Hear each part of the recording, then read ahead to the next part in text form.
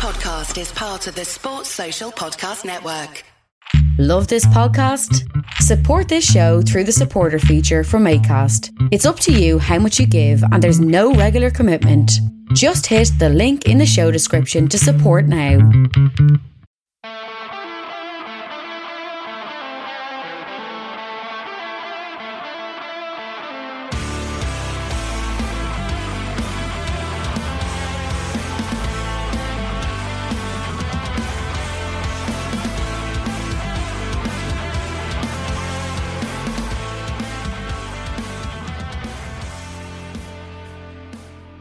What's good, boys and girls? Two-Footed Podcast on Wednesday, January the 19th, brought to you by EPLindex.com and our presenting sponsor, Liberty Shield. Liberty Shield is a VPN provider. A virtual privacy network will allow you to go online, change your location, access things you're geo-blocked from, while also keeping your data safe. Liberty Shield is the #1 rated VPN provider on Trustpilot, 5-star reviews across the board. And with the code EPL599, you can get $5.99 off your first month subscription. Go to libertyshield.com. At checkout, use the code EPL599. You get your first month for £1. It's $6.99 thereafter, but there's no contract, no long-term commitment. You get instantaneous download to your device. You can get using straight away with libertyshield.com. We're also brought to you by Home of Hopcroft, a giftware and homeware company located in Scotland but shipping worldwide. Check out homeofhopcroft.co.uk. And finally, do check out the EPL Index and Anfield Index shops, which you can find on Etsy. Use the codes EPL10 or RED10 to get 10% off at checkout. Right, folks, it's Wednesday. We had one game in the Premier League last night. Chelsea won, Brighton won at the Amex. Great point for Brighton, but another disappointing result for Chelsea. Chelsea went 1-up through Hakim Ziyech. It's a good shot from distance, but I really think Robert Sanchez should deal better with it. I thought Chelsea had started the brighter of the two teams, looked the more threatening of the two teams, and had already worked Sanchez before that. The goal was deserved. They deserved to go 1-up. And then they became really flat. And then they became really clogged. The attack just didn't really make a whole bunch of sense to me. Now, Ziyech, I thought, had a dreadful game against City. I'm not really sure what he did to warrant a start in this one. We saw Tuchel move away from the back three that he has traditionally played at Chelsea and go to a back four and play a box midfield, which is funny because Ralf Rangnick arrived at Manchester United and all the talk was of this box midfield he was going to play, and then he tried to play it and it didn't really work. And the recent reports coming out of United are they're going to move away to a 4-3-3 as Tuchel tries out the box midfield. And the problem with this box is that some of the pieces just don't fit very well. The front two he went with was Lukaku and Hudson-Odoi. And Hudson-Odoi is a tremendously talented player. He's not a forward player. He's a wide player. This should have been Timo Werner or Pulisic. It should not have been Hudson-Odoi. If you want to get the best out of Lukaku, you need a pacey striker up alongside him who'll work the channels and drag defenders away to create space. Hudson-Odoi will work the channels, but he will work them too wide. He will go and he'll pull full-backs out of position. He's not moving centre-backs around. I also don't think the pairing of Jorginho and Kante works all that well as a two with a back four behind them. I don't think there's enough physicality. I don't think there's enough in terms of positional defensive work. Jorginho's got good positional sense, but he's not a particularly good tackler. He's not a particularly strong player.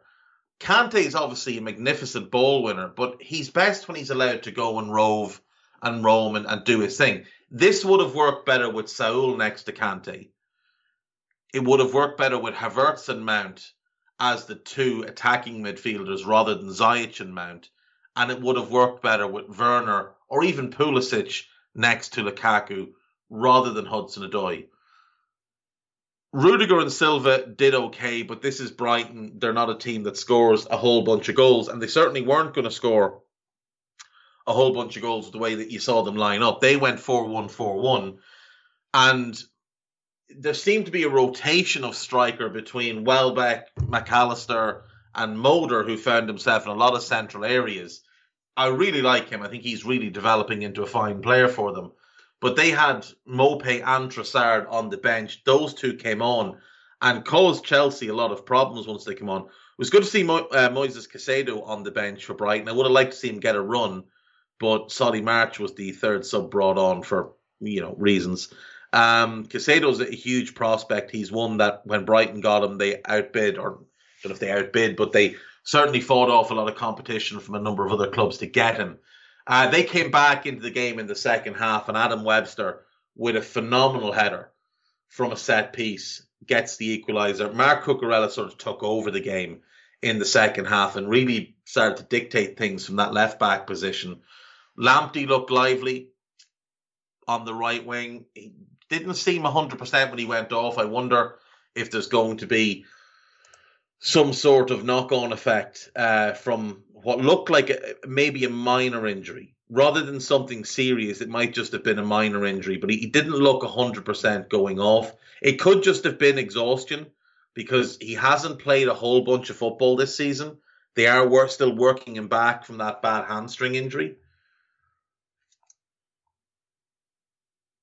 The draw was a fair result overall. And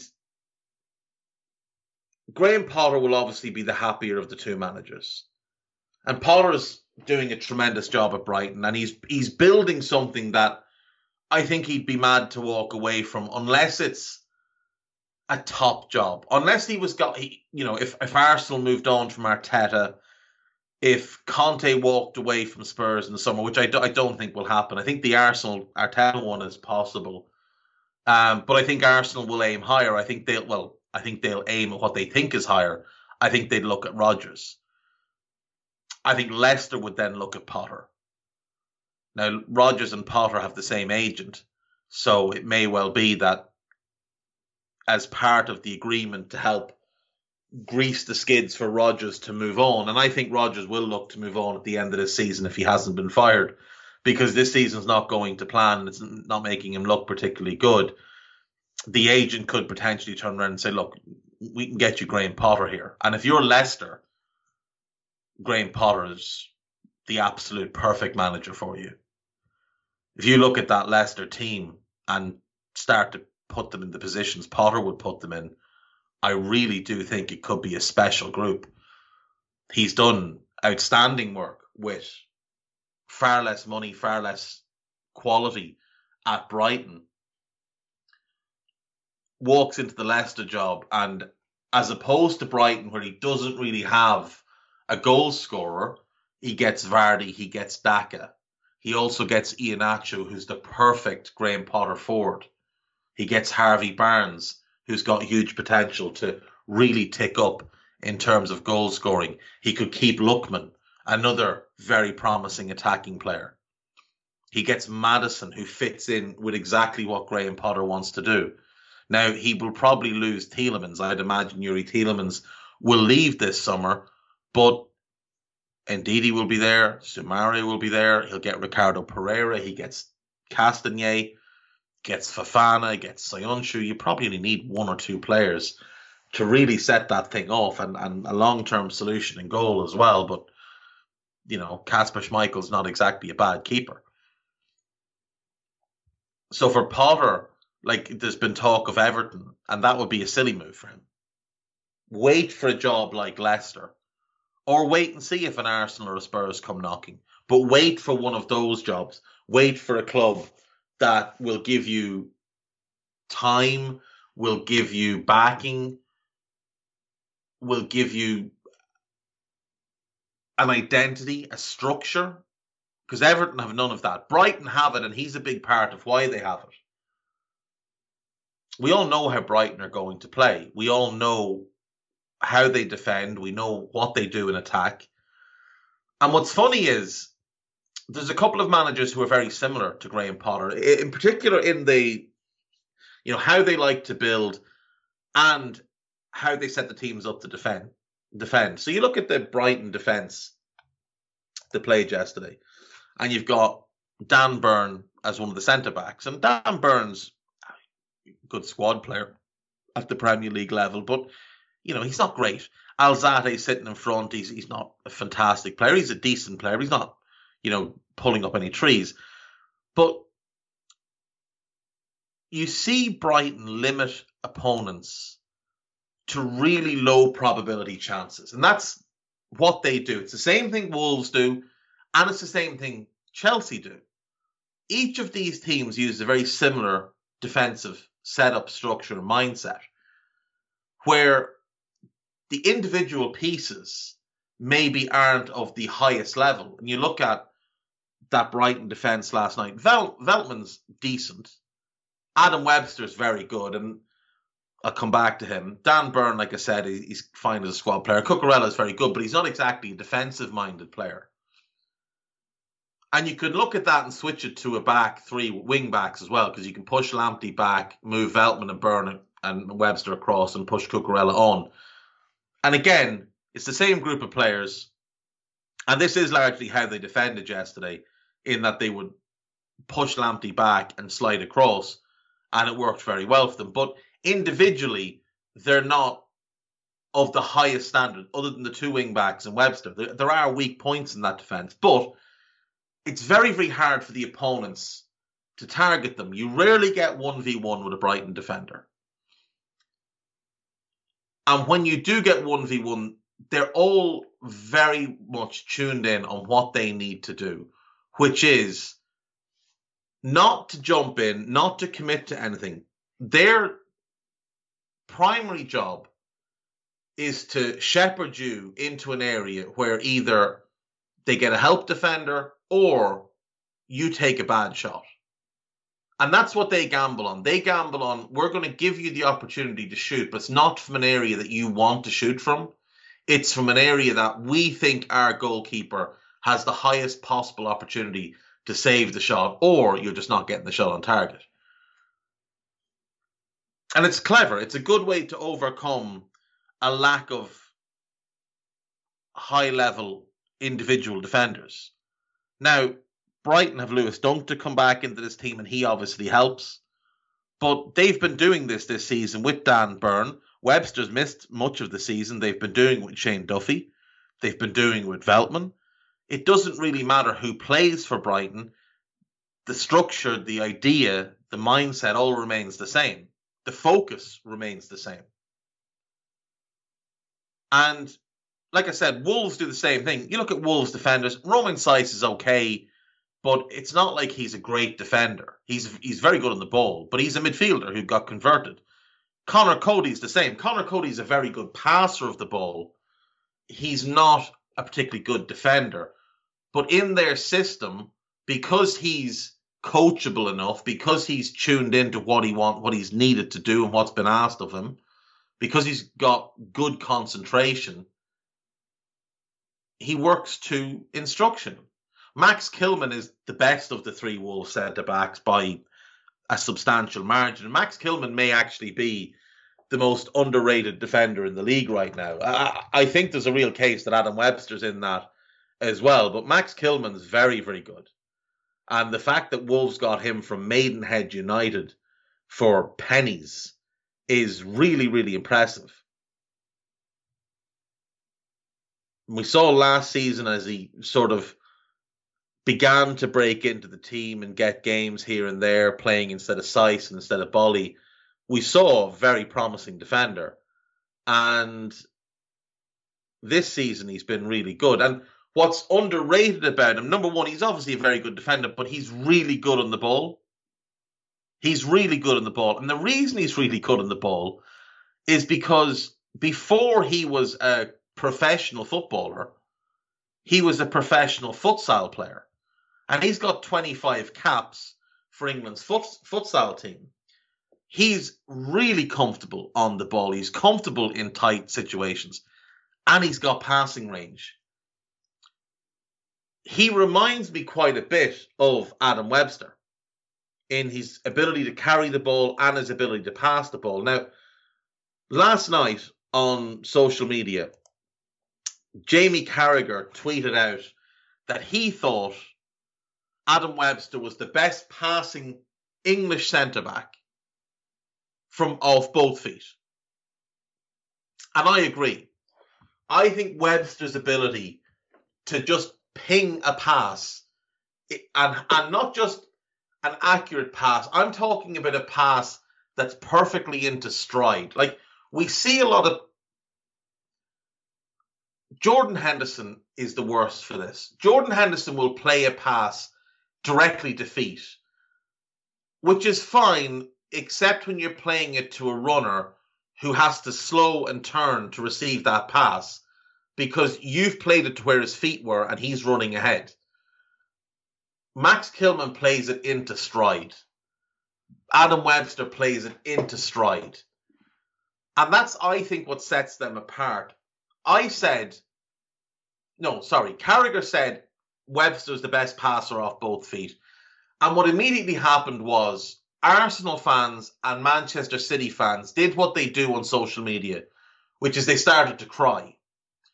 So City fans wanted to demand that John Stones get his respect. Now, we'll come to John Stones, but let's start with Ben White, who the Arsenal fans were absolutely flabbergasted had been disrespected like this.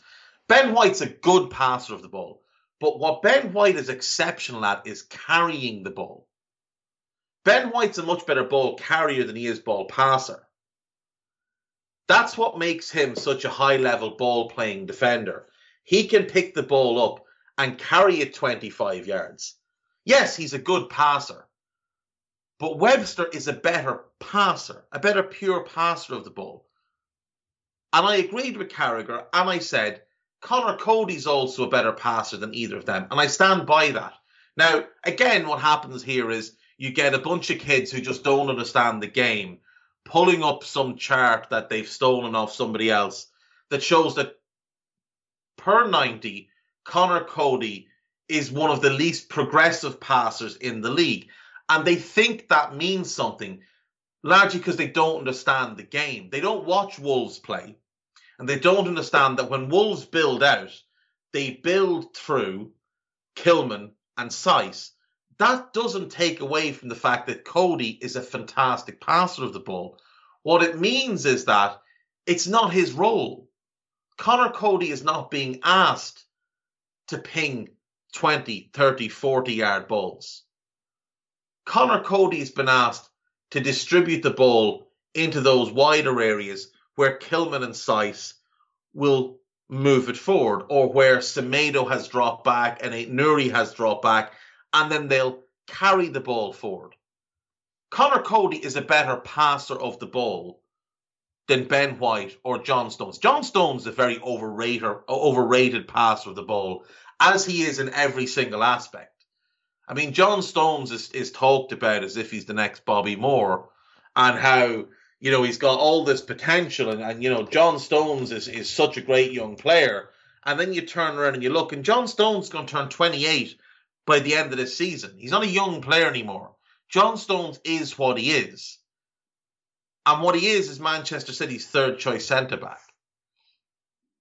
And then you get other people saying, well, John Stones is England's best centre-back. First of all, no, he's not. Secondly, that's not the conversation here. Nobody was making a case that Adam Webster or Conor Cody are better players or better defenders than John Stones or Ben White. Now, as it happens, Adam Webster's a better defender than either of them. But that's neither here nor there. They're better footballers overall than Adam Webster. They are better footballers. Webster's a better defender than both of them, and he's a better passer than both of them. But they have more pace. They're better ball carriers. They're a little bit more comfortable in tight spaces, things like that. White can also play in midfield and at right back, which gives him an advantage in terms of, you know, positional flexibility. But Conor Cody, clearly the worst player of the lot and the worst defender of the lot. Surprisingly, he's a worse defender than Ben White. But the question was never, and the conversation was never, these are better footballers or better defenders than John Stones or Ben White, or even better ball-playing centre-backs. But there's this bizarre thing on Twitter now where you've got all these little weird kids who want to think that they're really clever, and you find them very easily. The Arsenal fans that think their club is called Asna, ASSNA, if you see that in a bio or tweet, just mute the idiot, because they're clearly a weird kid. You know, City fans that just get so upset whenever they deem any sort of disrespect to anything. Like, John Stones has had one really good season for City. He's been there 5 years. He's had one really good. And let's remember, even in that one good season, he only played 22 games in the league. That's it. He played 22 games in the league. It's not like he played every game and was outstanding all the way. He had a good run in the Champions League and then was a mess in the final. But John Stones has had one good season at City in 5 years. This is year 6, and he's back on the bench. When Aymeric Laporte got hurt in 1920, rather than play John Stones, Pep was rolling out Otamendi and Fernandinho at centre-back rather than play John Stones. It's incredible. John Stones and Luke Shaw and Jesse Lingard and a couple of others like this are players that we have watched for many years be underwhelming. And last season, with no fans in the stands, they had career years. And people bought into it and thought, oh, this is what they've always been. No, it's not what they've always been. They've been painfully average for the majority of the time they've been with your club, often below average. And, you know, in the case of Luke Shaw, he cost 34 million in 2014, which I think Paul Tompkins told me is the equivalent of about 70 million now. And John Stones cost 50 million in 2016, which is probably the equivalent of about 70 million now, 60 million maybe. Both of them have been disappointments. Both of them have been disappointments. John Stones was the second most expensive defender in history when City signed him. The second most expensive defender ever.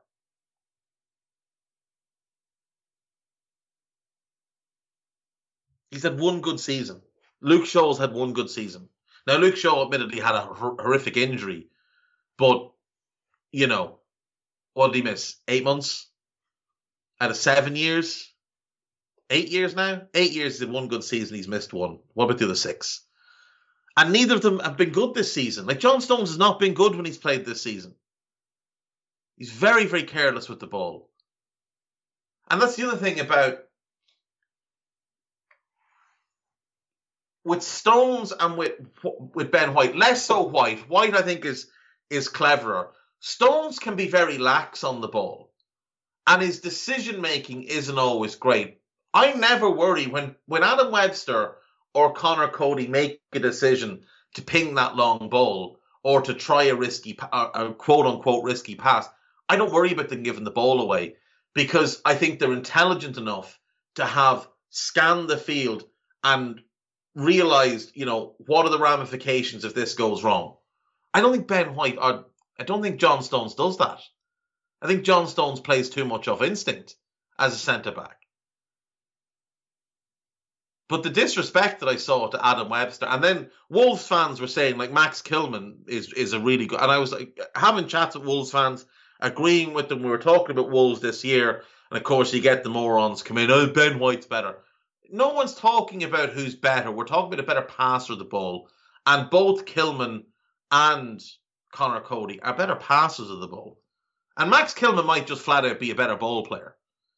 He might just flat out be a better ball player, because he's really good in possession. Anyway, that's a tangent. let's go back to this game that we're talking about, which is Brighton against Chelsea. And this marks the third draw in 4, the 5th draw in 7 for Chelsea. A Chelsea team that have won only 4 of their last 13 matches in the Premier League. A Chelsea team that have won only 1 of their last, 7 games? 1 of the last 7 games in the Premier League. A Chelsea team yet to win a Premier League game in 2021. And I've seen some people starting to suggest that maybe Thomas Tuchel should come under pressure.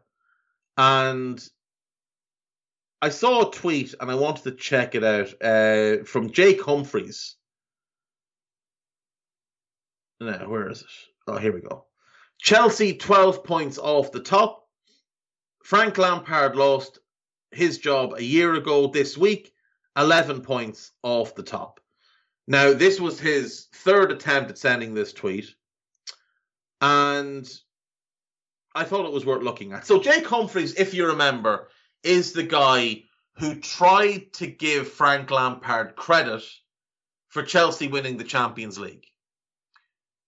He tried to give Lampard credit for winning the Champions League. He then tried to, demand that Frank Lampard get interviewed for basically every Premier League job that has become available since. And it is true that Chelsea are 12 points off the top. There's no denying that that's what the situation is. There's no denying that a year ago Lampard was sacked and they were 11 points off the top at the time. But it's not that simple, really.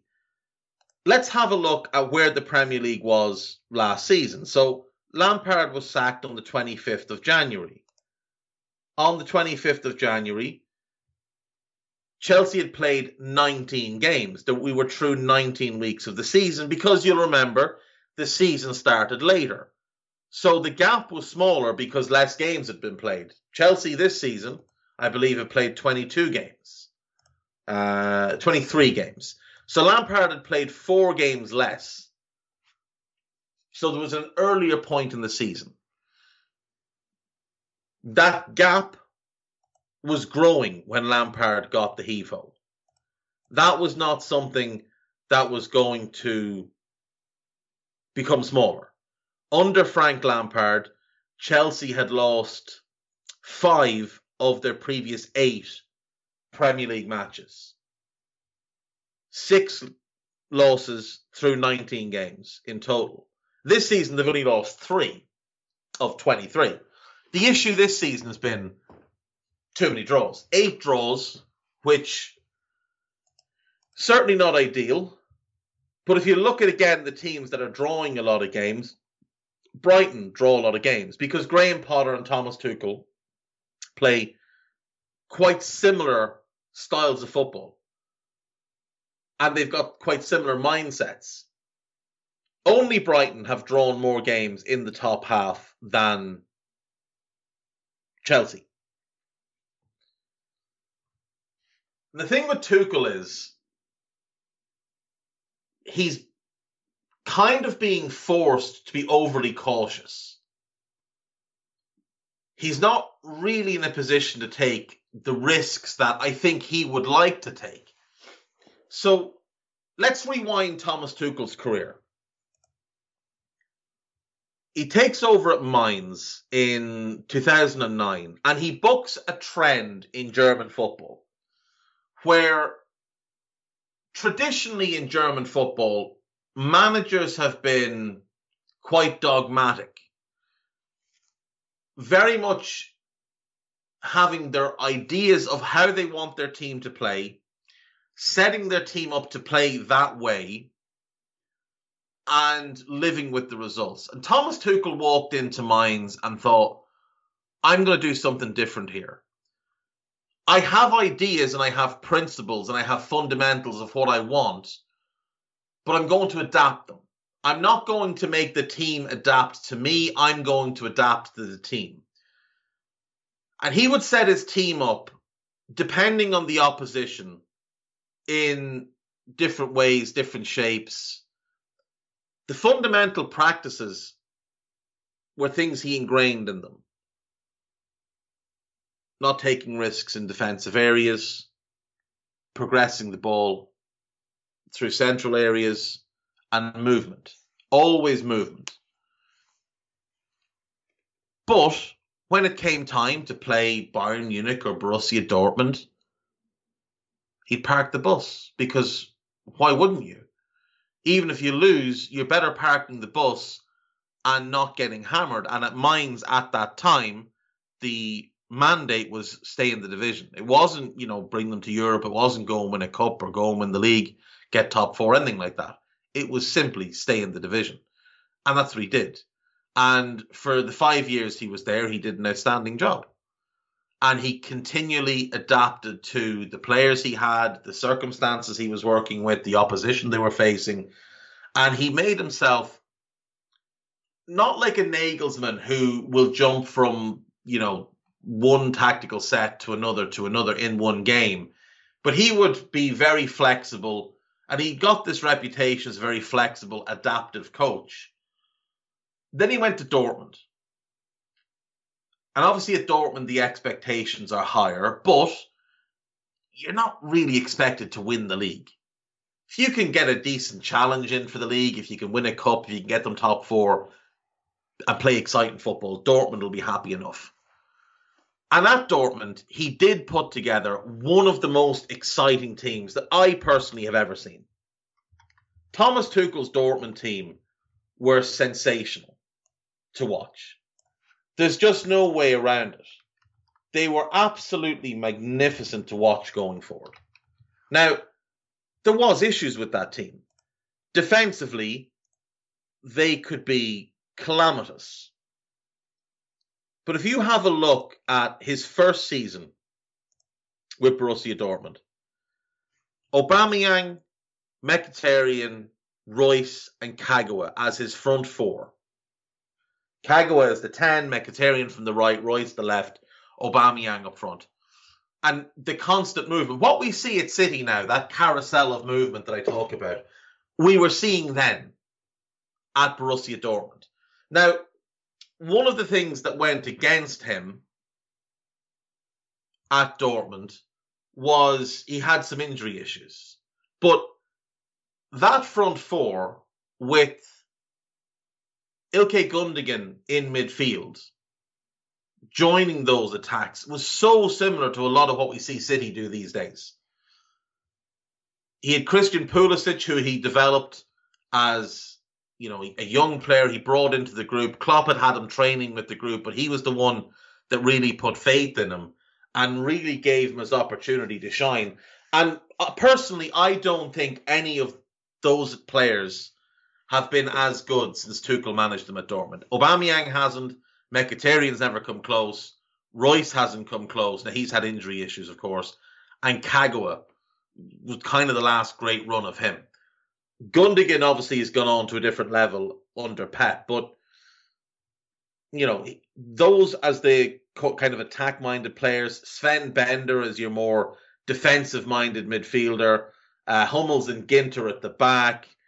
And then players start to get sold out because it's the Dortmund way and it's what they do. And Hummels went on to Bayern Munich. Ilkay Gundogan went to Manchester City. Mkhitaryan went to Manchester United. Adrian Ramos, who was kind of an important backup attacker, got sold off to China. They bring in Ousmane Dembele, Marc Bartra, who's not very good. They bring back Mario Götze. That was a mistake in hindsight. They bring in Andreas Schürrle. That was a mistake. They bring in a young Alexander Isak, who, as we know, has gone on to do great things. They bring in a young Mikel Moreno. They start to load up on talent. And again, that second season, they were just tremendous going forward. Now, they finished third in the league, and they finished well off the top, but this was a new, younger team. This wasn't the team that had all the experience of the previous year, but Aubameyang was still brilliant. Royce had an injury-plagued season, Ousmane Dembele was phenomenal for them. Pulisic stepped up and started to look like a potential long-term starter. Schürrle flopped. Götze was injured and flopped. Bartra wasn't particularly good. They couldn't replace Gundogan. And things started to go badly. But my point on this is that team was built on a high-octane, aggressive style of attacking football. Like, when we see City do things, they do them in a very measured, almost surgical manner, which is, that death by 1,000 cuts. City don't look to pummel you into the ground. City dance around you and they just, they cut you here and there and everywhere and then you just bleed out. That's the end of you. Jurgen Klopp's football is to take a hammer and attack you to the head. Thomas Tuchel's football was similar to Pep's, but a bit more frenzied. Instead of death by 1,000 cuts, it was more like death by 100 slashes. So they would go hell for leather at you, and with their pace and their movement, Aubameyang, Royce, Dembele, Mkhitaryan before him, Kagawa, Pulisic, all quick-minded, quick-footed players. Bar Kagawa, who's not the quickest player, but very quick-minded. But all of these players moving, interchanging, you get runners from midfield.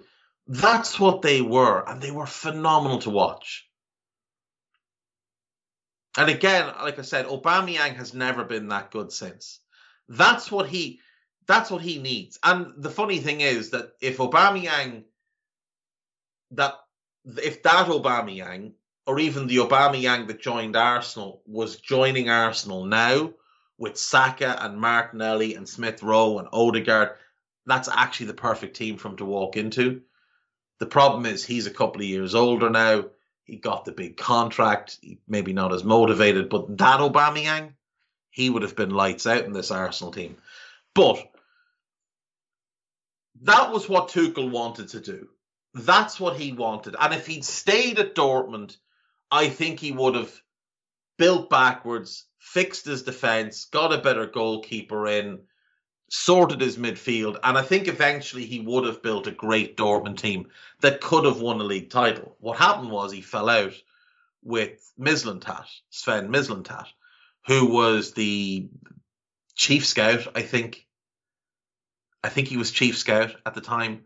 And Mislintat obviously ended up going to Arsenal, and then he fell out with everybody there and flamed out and went back to Germany. He's with Stuttgart now. But Tuchel moved on, and there was a lot of bad things said about Thomas Tuchel. And I think they coloured a lot of what people think about Thomas Tuchel.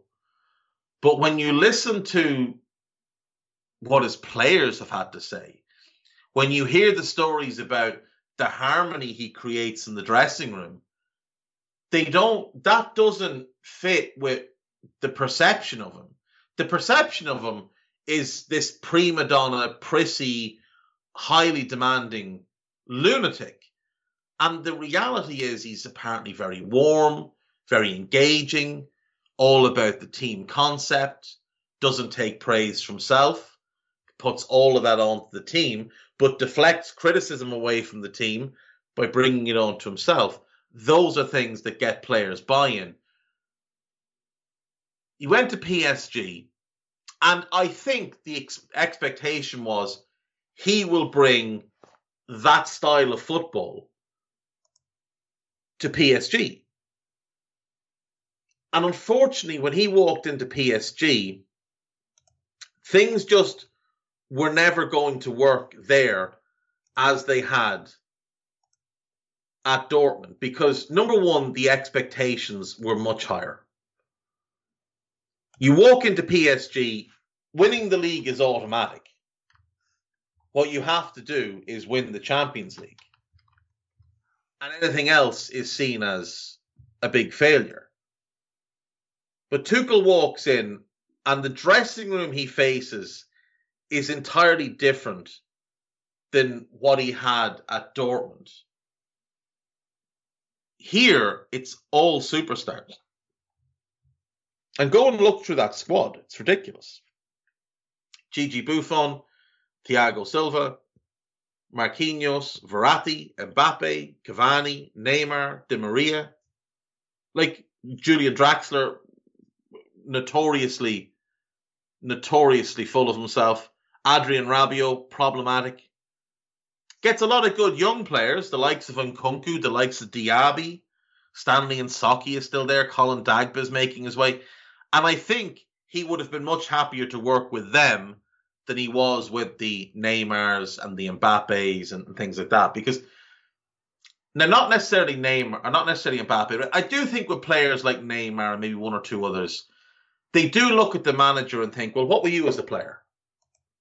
Like, what were you as a player? And the truth is, Thomas Tuchel wasn't a particularly good player. He retired at the age of 26, didn't have much of a career. And I don't think he gained the instant respect from the likes of Neymar. And I think that put him on the back foot, as well as the demands of, you've got to go and win the Champions League.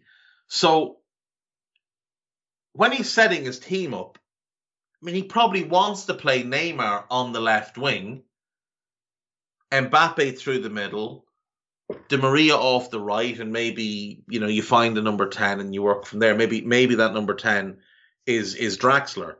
But you've got to put Cavani in the team. Then Neymar doesn't necessarily want to play on the left wing in a 4-2-3-1. He wants to play on the left of a 4-3-3. So you go 4-3-3, you go Mbappe, you go Cavani, you go Neymar. Now you've got a problem. When you lose the ball, you've only got 8 players because none of them are kept coming back. You've got to put Di Maria in the team because he's one of the best players. So now you've got to put him in the midfield. And while Di Maria will work very hard, he's still more of an attacking player. He doesn't have the greatest attacking instincts. So what's he forced? You've also got Thiago Silva there, remember. And Thiago Silva, by the time Tuchel took over, had fallen off. But PSG, Thiago Silva's captain. Thiago Silva was a god there. So he's got to play. So what do? You put Thilo Carrera at right back. You don't want to put him at right back because he's not a right back. And you want to play an attack-minded right back, not a centre-back. You take Marquinhos, who's one of the best centre-backs in the world, and you put him in holding midfield. You don't want to have him there, but you've got to put him there because you've got to protect Thiago Silva. You put Kimpembe next to him, and that's what you roll with. They don't ever buy you a decent left-back, ever. He never had a good left-back. Juan Bernat is all right. Kurzawa is all right. But he never had the full-backs he needed. He never got bought the centre-back he wanted to partner Marquinhos. He got given a washed Buffon. And that's just the unfortunate fact of it. A washed Gigi Buffon. And he was forced to play a team that never really had the balance he wanted them to have. And he was never going to be given a chance to build anything there because, first things first, like I mentioned, the pressure to win is obscene. And secondly, Leonardo makes the player decisions. He makes the decisions regarding, who comes and who stays and who plays where. He also, remember, Dani Alves in that team as well. And another one notorious for looking at managers and saying, well, what have you won? So I just don't think he got dealt a good hand at PSG. Now, what he did do is he got them to a Champions League final. He got them to the round of 16 the first year, and he won the league title. The second year, he won the treble and finished as runner-up in the Champions League. And they were quite unfortunate to lose that final to Bayern Munich as well. He managed a brilliant game. They just couldn't get the job done in the final. And again, he's having to make do with players that aren't necessarily the best fit. At one point, he was having to line out with 4 centre-backs in defence because they just didn't have the full-backs to do the job. He was never given that defensive midfielder that he really wanted. He's given Ander Herrera and people like this. He asked for more help up front. They gave him Choupo-Moting. Came from Stoke.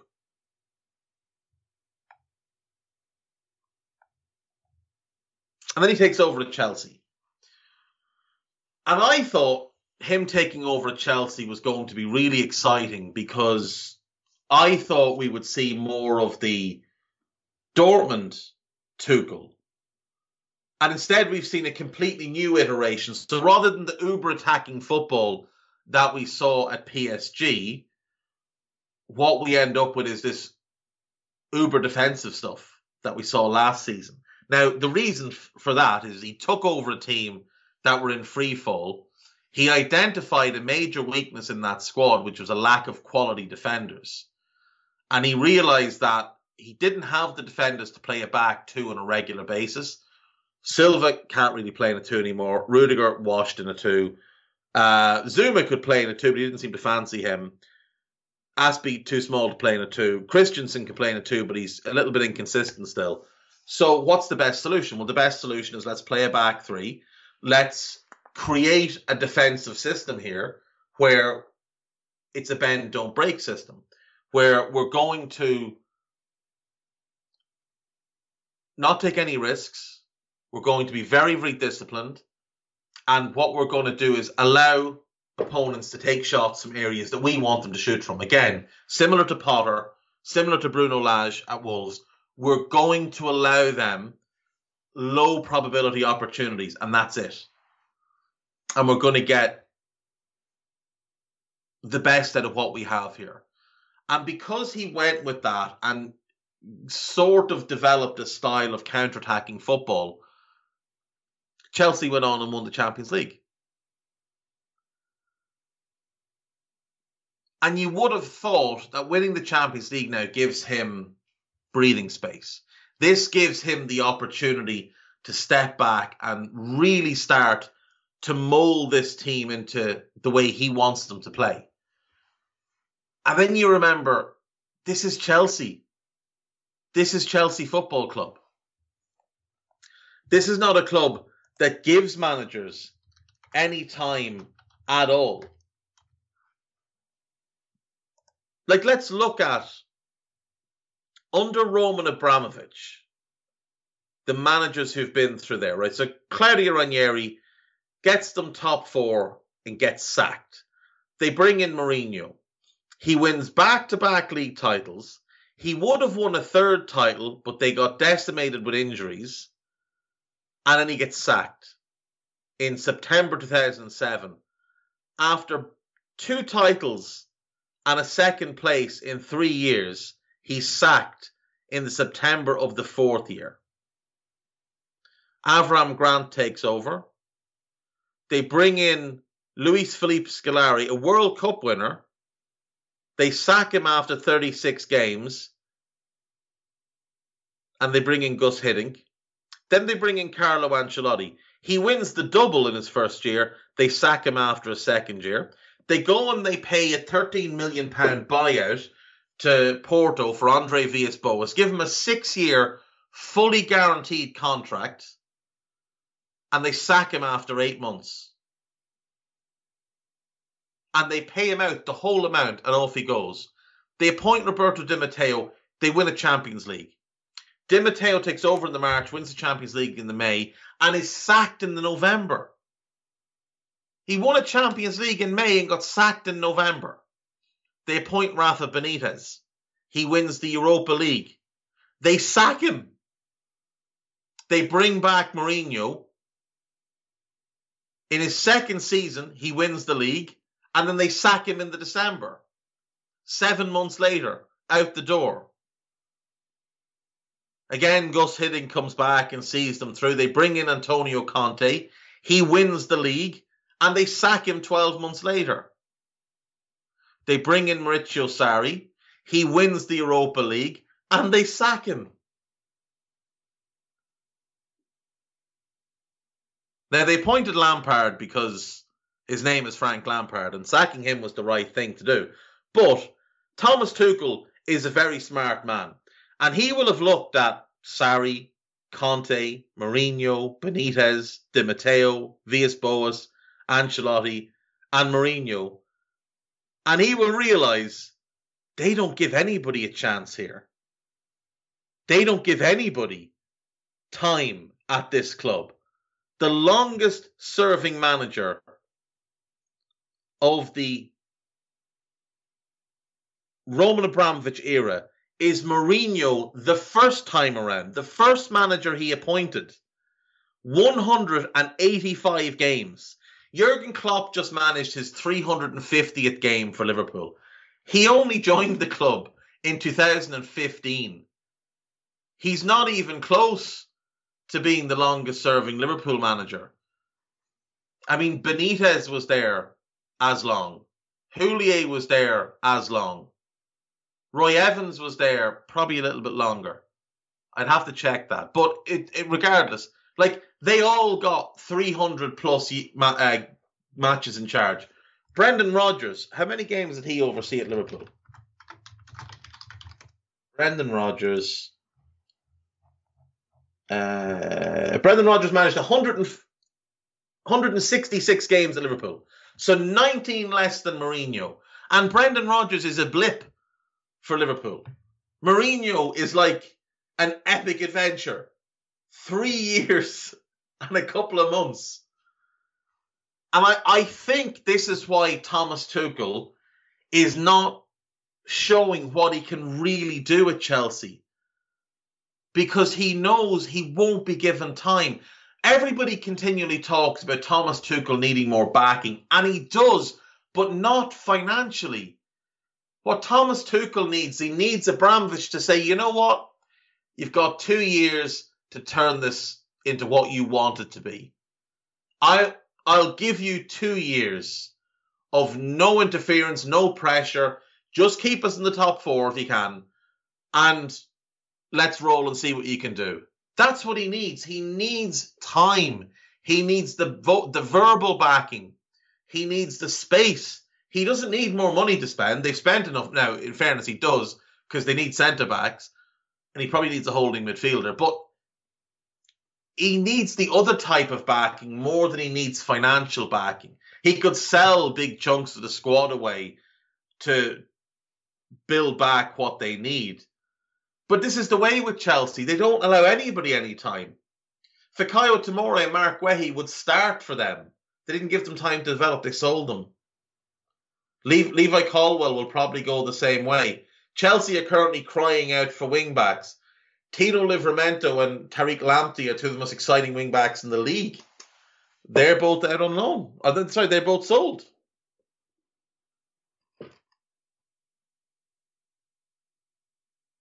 They're crying out for wing-backs. And they let Livramento go in the summer. Nobody gets time at Chelsea. Nobody gets the right opportunities. Now, it's not to criticise. You can't criticise when you see the success they've had under Roman. But this is why Thomas Tuchel is struggling at Chelsea. It's not because he's a bad coach, because he's not. He's a brilliant manager. He is one of the 6 or 7 best managers in world football. He's right up there. But Chelsea is not the right club for a guy like him to implement what he wants to implement. Because if it goes wrong, even in the short term, you won't see the long term. It's insane to me that we're 22 years, 23, we're 19 years now into the Abramovich, the Abramovich era. And the longest serving manager is Mourinho's first go round. And in the years since, Conte, Mourinho the second time, and Ancelotti are the only ones who've seen 100 games. Like Ranieri, who took over in 2000 and left in 2004, he's the longest serving Chelsea manager. In fairness, he's the longest serving Chelsea manager since John Neal in the mid-80s. So, to be fair to Roman, it's not just a Roman thing. Ken Bates was at the same crack beforehand of just binning off managers. The difference being they weren't having the same kind of success. Now, I know Hullet and Vialli won a couple of cups, but this is just what Chelsea have been. You can go back to Dave Sexton. He was there a long time. Tommy Docherty, Ted Drake, Billy Burrell, Leslie Knight and Dave Calderwell. They were all there a long, long time. But the culture of Chelsea, certainly since the Ken Bates era and absolutely under Roman, has been success or go. There's never been a time where a manager's been told, let's build something here. Chelsea don't like to build things slowly. They like instantaneous, gratification. They want that instant buzz of success. And if it doesn't arrive, the only manager who's ever really been told, we want you to completely change things here. We want you to build something long term, was Villas-Boas, who again, they appointed in June, paid 13 million on a buyout, gave him a 6-year guaranteed contract, and sacked him the following March after 40 games.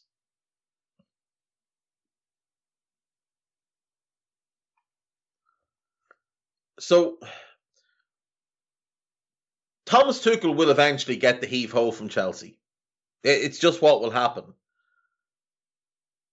But people shouldn't judge him on the fact that he hasn't been able to, like this thing where people call him Tuchelban and, slag him off as a defensive manager and all. That's not what he is.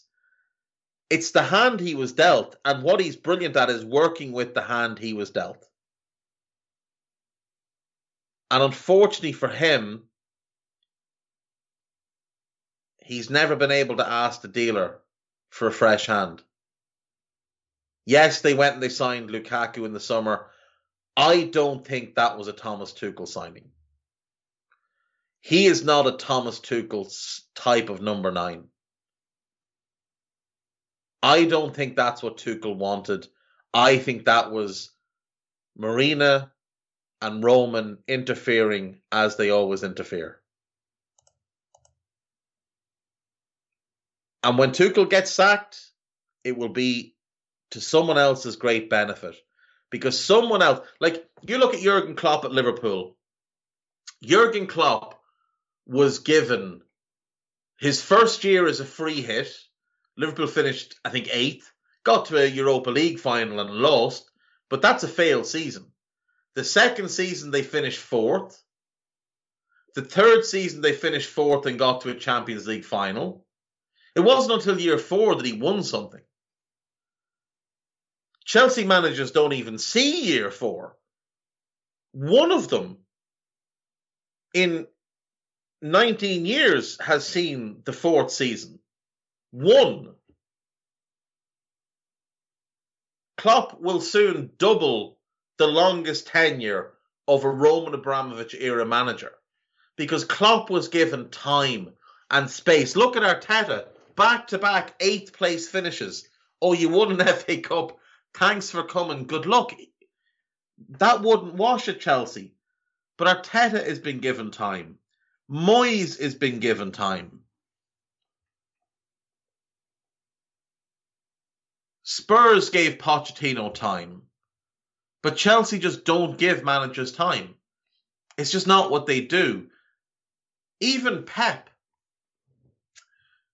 got time at City that first season to settle in, to start to change things. Chelsea don't allow that.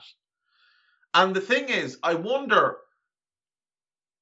how much of an effect has this had on Chelsea's appeal to big name managers? Because we know Pep has turned them down a few times. We know Klopp has turned them down. And I'd imagine there's other managers that would look at them and say, no, I'm not going there. Like, I'm sure they pay fantastically well and all the rest, but is it really worth it knowing it's a short-term job? If you're the type of manager that has long-term plans, yeah, for a Mourinho, it's great. But, if you have eyes on being a Klopp or a Guardiola or a Simeone, and you want to go somewhere and you want to build something over a long period of time, Chelsea's not the club to do it.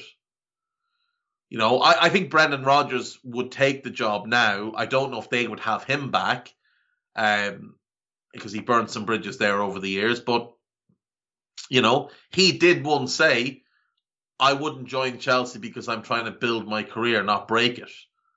And that's probably something that a lot of managers think. Now, Chelsea will always have appeal, and, you're walking into a great situation with a quality squad, needs some work, but there's great players there. You're going to get financial backing. You're going to get really well compensated for your time. But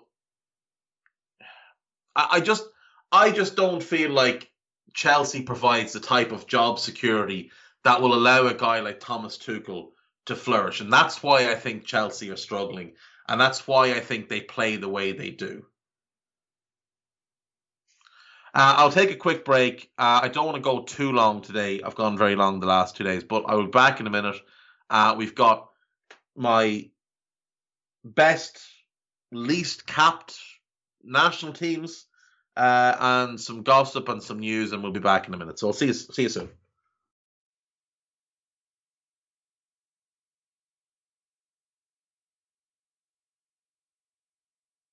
Right, welcome back. So, Isaac Gilding asked me last week to do best 11s of players who didn't get capped or enough caps for a bunch of countries. Now, I've done 4 countries. I've done France, Germany, Spain, and England. I'm only really happy with the England one, to be honest. I tried to keep it as recent as possible. So I tried to do sort of, the Premier League era. And I tried to do the same for all the countries, kind of 90s onwards, not to be looking back too far. And obviously, it's difficult to know about France and Germany and Spain in the 90s and stuff like that. But I think these are all right. But I'm happy with the England one anyway. So I'll start with Germany. I've gone Rene Adler in goal. Tremendous goalkeeper. He and Manuel Neuer broke through around the same time, and he was the more highly regarded goalkeeper. He had a couple of bad injuries, a bad rib injury, and then he got a concussion, and he never really seemed to be the same again. But Rene Adler got 12 caps for Germany, and Manuel Neuer has, I believe, well over 100. Manuel Neuer. 108, so yeah. Oliver Sorg, quality fullback, could play both sides, only got 1 cap. Serdar Tashki was part of the Stuttgart team that won the Bundesliga. Really good defender. 14 caps. Should have been a lot more. I've got the 2 Bender brothers. So I've got Sorg at left back. Sorry, I've got Tashki right back, Sorg left back, and the 2 Bender brothers at centre back. Now, they were predominantly holding midfielders, but they finished off playing centre back. So I'll go with them there. Sven, I think, got 7, and Lars got 19. Both of them should have won a lot more. 2 really good midfielders. Both retired far too early. Retired at 31 together. Just had enough of the game and moved on. My midfielders are all still playing. I've got Max Meyer, only 4 caps. When he was breaking through, he was seen as like the best German prospect going. 4 caps. Julian Weigl, 5 caps.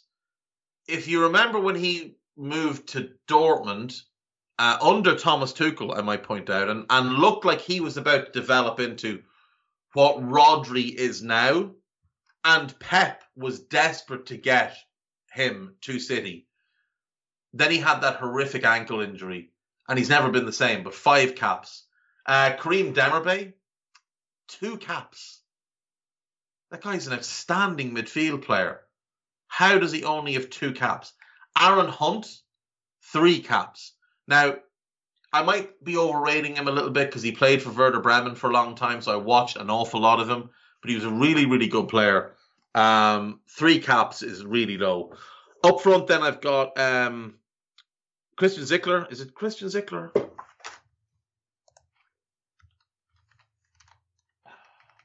Alexander Zickler. Yeah. Alexander Zickler. 12 caps. Really good striker. For Bayern Munich, for Red Bull Salzburg, only the 12 caps, 2 goals. Currently an assistant manager at Borussia Dortmund. He's been working under Marco Rose for years now. But yeah, he should have won a lot more caps. Very, very good player. And 12 caps just wasn't enough. And then I've got Lars Ricken, who, if you remember Lars Ricken, he broke through at Borussia Dortmund, scored an amazing goal in the 97 Champions League final, came on and literally with his first kick of the ball from about 40 yards, clipped it over Angelo Peruzzi into the back of the net to seal the victory for Dortmund. Was meant to be the next big thing in Germany, and injuries just ruined his career. He stayed at Dortmund a long time. Stayed at Dortmund his entire career, but only ever made 301 league appearances for them. It should have been an awful lot more. He should have been playing for years and years more. He was done by 31. He should have played a long, long time. And those last 3 years were just spoiled. But even before that, he just constant muscle injuries. Only 16 caps for Germany. The guy should have gotten to 100 caps. He should have gotten to 100 caps. Now, there's one other player I was going to include here for the Germans. And that's Sebastian Deisler. But he got 36 caps. And I tried to set myself a cutoff of 25 caps. But Sebastian Deisler, when he broke through at Gladbach and then really kind of exploded onto the scene at Hertha Berlin, this was the German Beckham. This was the guy that was going to be the savior of German football. The national team was going to be built around him. He got in a bad knee injury at Hertha. He went to Bayern. And he just never settled. The knee was never the same.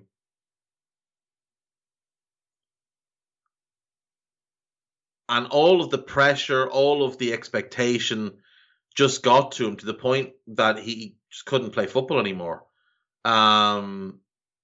He couldn't get himself fit. Suffered from severe depression. Suffered from anxiety over his lack of fitness and the pressure that was on him and the expectations and everything else. And unfortunately, Germany's biggest talent was done by the age of 27. He retired.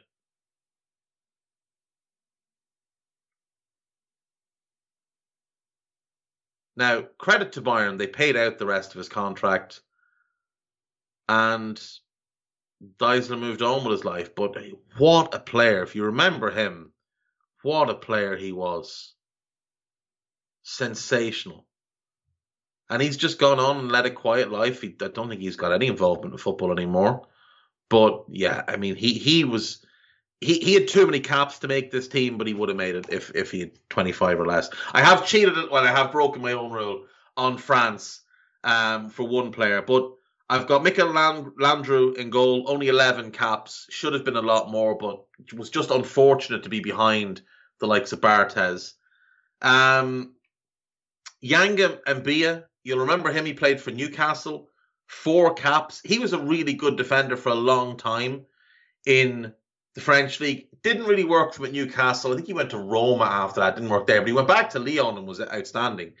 Bruno Ngotti, really good defender. Only got 6 caps. Aymeric Laporte, 0 caps, and now he plays for Spain. So I had to include him. I kind of moved somebody out of position here because I couldn't find a left back that I wanted to put in. So I've got Charles Nzogbia, who very, very frustrating, but super talented. And when he was on, was really fun to watch. only got 2 caps. In midfield, Jeremy Menez, one of the most exciting dribblers I've ever seen, 24 caps. Oliver Decore, you remember he played for Leeds, played for Everton, really good Premier League midfielder, was just unfortunately part of a great era of French midfielders. He got 21 caps. Yann M'Vila, one of the most promising young midfielders I've ever seen.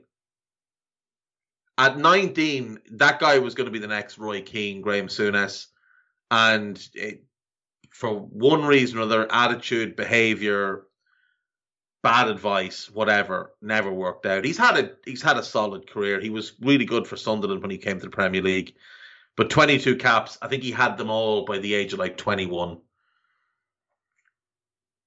And his career hasn't gone as planned. And Laurent Robert, from Newcastle fame, on the left wing, 9 caps. Absolute rocket launcher of a left foot. Up front, Louis Saha. Great Premier League goal scorer. Really good striker. Only 20 caps. And I broke my own rule on this. Patrice Loco, 26 caps. He was one of the first French players I ever saw quite a bit of and just fell in love with him in the sort of build up to like Euro 96 and all that. He was so good. Now, he was a bit loco, unfortunately, but incredibly talented footballer. So that's my France one. Next, we move to Spain. Again, not overly chuffed with this, but it is what it is. I've got Victor Valdez in goal, only 20 caps. When you consider how high of a level he played at for so long, but obviously, Iker Casillas, just unfortunate.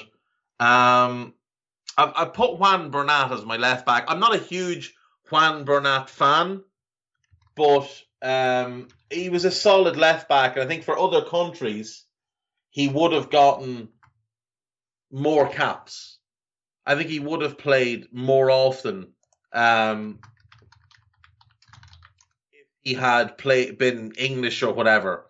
I went with Juan Velasco as my right back. Norwich fans might remember a short period that he had there. Played for Sevilla, played for Celta Vigo. Just a solid right back. Simple as that. He was at Euro 2000. Couldn't think of many others that really fit the bill. Ignacio Nacho Camacho, nominally a holding midfielder, but did play centre-back quite a bit in his career. Really good player, only 1 cap. Now, Busquets is the biggest reason for that, but still, only 1 cap. Sergio Escudero, no caps. I thought he was a very good defender. Had a really good career, was with Sevilla up until recently. I don't know where he is now. In midfield, I've gone with 4 central midfielders that you can put in a box or a diamond or something.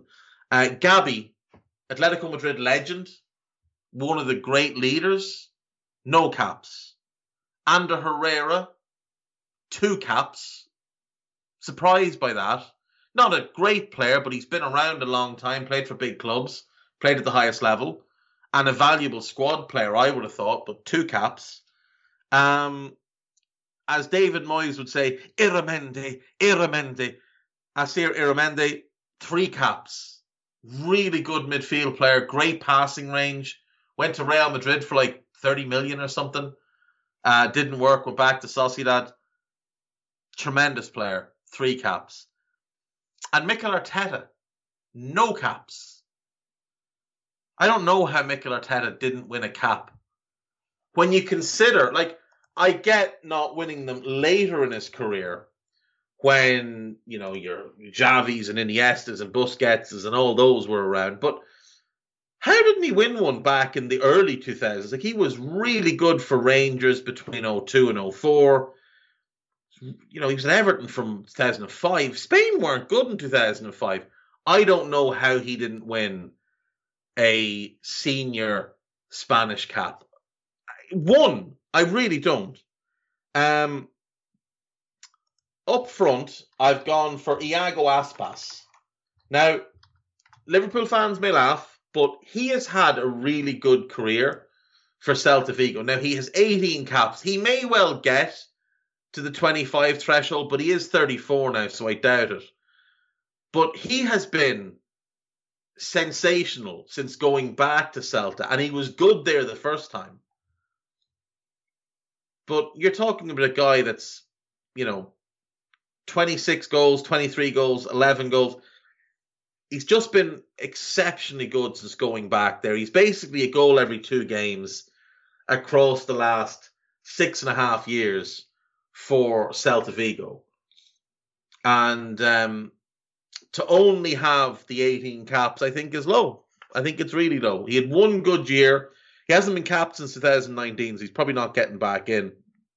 He had one good year of caps in 2018, and he hasn't had a look in 3 years now. So I've got him. And then I've got Juan Pizzi.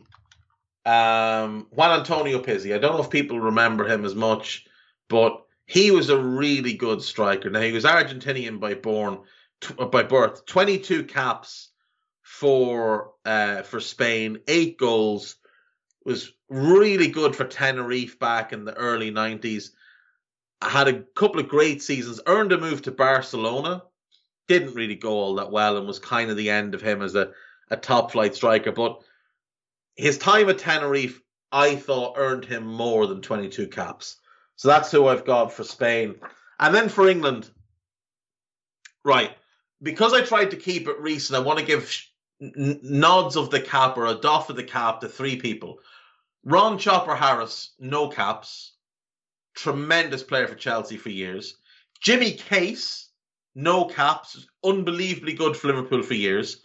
And Billy Bonds, who, was kind of the main player for West Ham for a little while. No caps. No caps. So, I've got a 3-4-3 type thing going on. Did also want to mention David Bentley, because I thought he was going to be really good. And I thought at Blackburn he was really good, but the move to Spurs didn't work. He got 7 caps, but he's not in the team. In goal, I've got Tim Flowers, 11 caps. Tim Flowers was a brilliant goalkeeper. He might have been a top 5 keeper in Europe for a spell in the 90s. But because David Seaman was a top 2 or 3 keeper in Europe, he never got a look in for England. 11 caps. I've got 3 centre-backs. I've got Keith Curle, Manchester City legend. He got 3 caps. He was a really good defender. Really, really good defender. But in an era where England were loaded with great defenders. Your Adams, your Terry Butcher, your Mark Wright, Gary Pallister, Des Walker, Stuart Pearce able to play in a back 3. He was just unfortunate the era he played in, but Keith Curle was a really good defender. I've got Jonathan Woodgate, 8 caps. Jonathan Woodgate had the talent to be the defender people think John Terry was. Jonathan Woodgate had far more ability than John Terry, but he had horrendous luck with injuries. And Ledley King is the best of that group of centre-backs. Of Terry, of Ferdinand, of Woodgate, of Carragher. Ledley King is the best of that group. He got 21 caps because injuries ruined his career. But Ledley King was on a different level to every one of them. If King and Woodgate hadn't had injuries, Ferdinand and Terry wouldn't be talked about. I've gone for 2 wingers as my wing backs, and these might surprise people. I've gone Stuart Ripley at right wing back. He got 2 caps. And Jason Wilcox at left wing back, he got 3 caps. They were exceptional for Blackburn. Key parts of that title-winning team. Just outstanding players. Nothing flashy about them. Just, chalk on the boots wingers. Up and down. Incredibly hard-working. Great crosses of the ball. Ask Alan Shearer if he rates them. In central midfield, I've got 2 ex-Arsenal players. I've got Paul Davis, who somehow got no caps. I can only think it's because he punched that fella and broke his jaw, but I think that was late in his career. Paul Davis was brilliant. Absolutely brilliant. That upright style of his, great passer, left-footed, tough as nails. Him and Rocastle, that was a great midfield. I'll never understand how he got no caps. And then next to him, I've got Paul Merson, who people laugh at now because he's a bit of a clown and whatever else, and he talks a bit of bobbins, but Paul Merson was an unbelievable player. People talk about inverted wingers as if it's some new thing. And the modern inverted winger we can trace to Robert Pires at Arsenal. But what people forget is that Anders Limpar and Paul Merson were both doing that in the 80s and 90s. They were both right-footed, both predominantly played on the left-hand side. Now, one of them would have to play on the right, but they both preferred to play off the left. Paul Merson was a fantastic football player. Pace, dribbling ability, creativity, incredible vision. And he had a much better career than people give him credit for. Much better career. What he did at Borough, what he did at Villa, what he did at Portsmouth, he was a really, really good player. And Paul Merson makes my team. He should have won much more than 21 caps. Up front, then, I've got Matt Le Tissier as my 10, 8 caps. Arguably the most talented player of his generation, English player of his generation. 8 caps. Les Ferdinand, 17 caps. That fella was a guaranteed goal in the Premier League in the 90s. Incredible in the air, great hold-up play, quick and powerful. Les Ferdinand was just a super player. 17 caps. Obviously, the reason for that is Alan Shearer. But Les Ferdinand deserved far more than 17 caps. And Stan Collymore. 3 caps. Stan Collymore, to me, is the single biggest waste of talent. And I don't mean to say he wasted his talent. He did to an extent, but his mental health failed him at the worst possible time. Stan Collymore had everything. 6'2", powerful, pacey, great skill, could do anything with a football. 3 caps. And that's it. They're my teams. I hope that's okay. I did forget to do Italy. That's on me, so apologies for that. If I think of it, I will do it. But yeah, that's what I've got. Not as many uncapped players, but I was sort of focusing on getting in the best players to kind of got the toughest time. The latest in AFCON, we had some games last night, and if you missed out, you missed out. Ghana are out. Ghana lost 3-2 to Comoros, and they are out. Bottom of their group. Embarrassing, genuinely embarrassing. Gabon drew 2-2 with Morocco. They went 1-up through Alaveni. Boufal with a penalty on 74. Then Aguerd with a penalty or with an own goal put Gabon back up on 81 before Ashraf Hakimi scored on 84 to equalise. Morocco go through top of the group, Gabon second. Comoros will go into the potential, best third place team.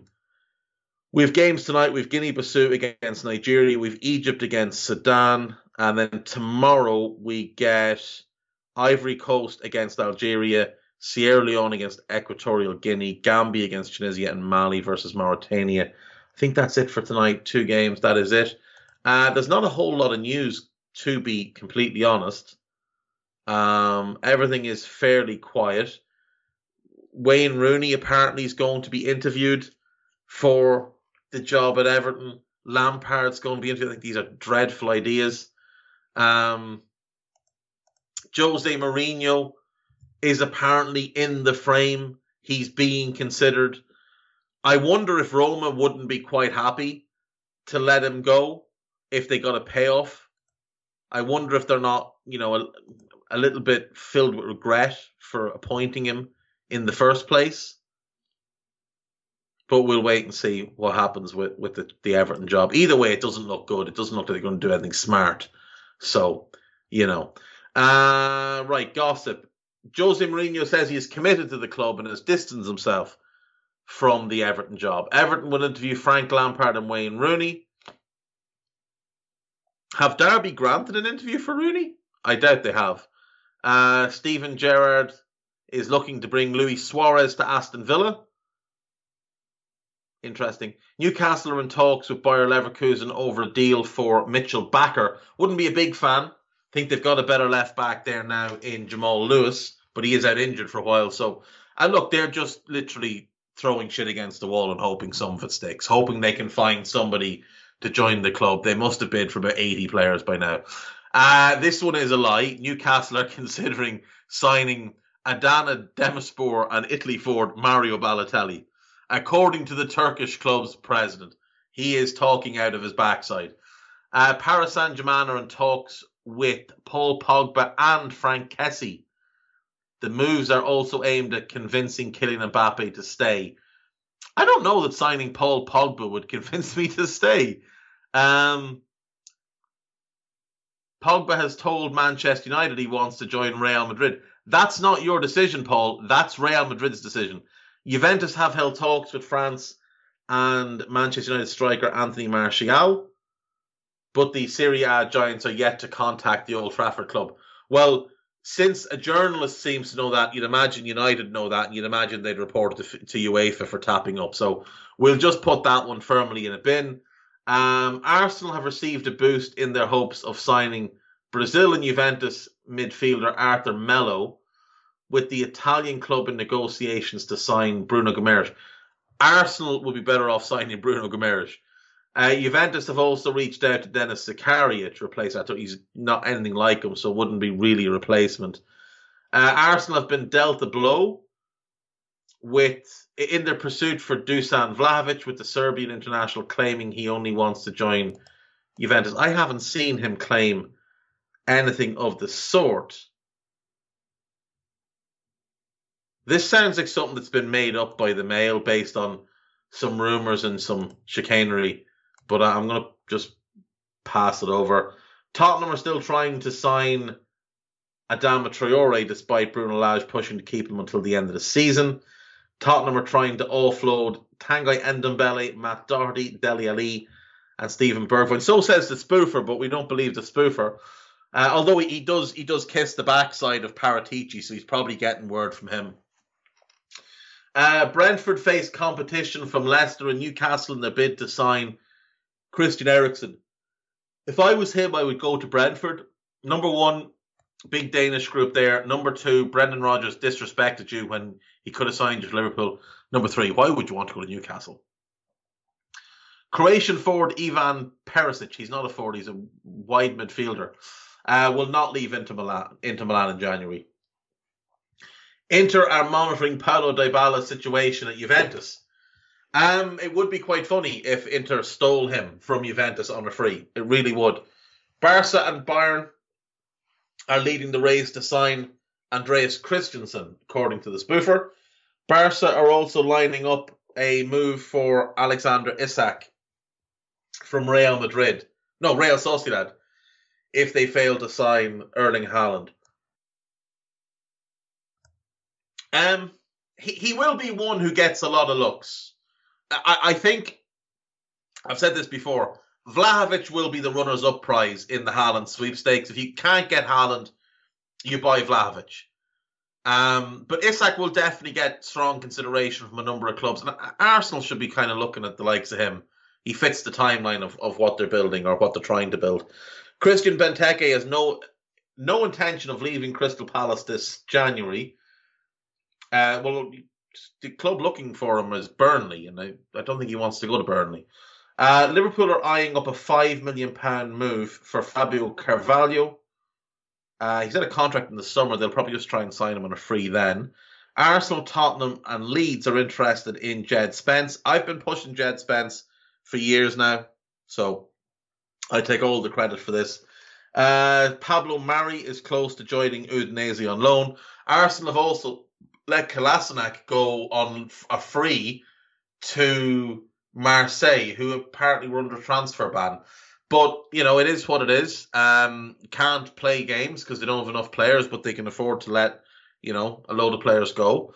Sergiño Dest said he is happy at Barcelona. The issue is they're not happy with you. That's basically what it is. Leeds will make an improved offer for Red Bull Salzburg's 21-year-old midfielder Brendan Aronson after an initial bid of 15 million was rejected. I don't think Leeds bid 15 million for him. Watford are set to sign Bordeaux winger Samuel Kalou after agreeing a fee in the region of 3.5 million. That's a great signing. He's a really good player. He could have the same kind of impact that Emmanuel Dennis has had. He's a really good signing. Burnley are to make an improved offer for Republic of Ireland under-19 international Harry Vaughan after Oldham rejected an initial bid for the 17-year-old last summer. Harry Vaughan's a quality young player. He's a midfield player. He's playing first-team football at the age of 17 in League Two, which is no mean feat, considering he's getting volleyed up into the air on a regular basis. But yeah, I can see why Burnley would want him. Kind of fits what their profile of a midfielder is. Last bit there, Fenerbahce and Hungary centre-back Attila Zlaya has attracted interest from West Ham and Newcastle, with AC Milan also targeting the 23-year-old. He's also been linked with Chelsea. And that's it. I've gone much longer than I expected to. I really do apologise. This week has just been a bit rambly, but it is what it is. And I make no apologies for it. In fact, I make no apologies. An hour and a half of good stuff. I'll see you tomorrow. Thanks to Guy Drinko. Bye-bye.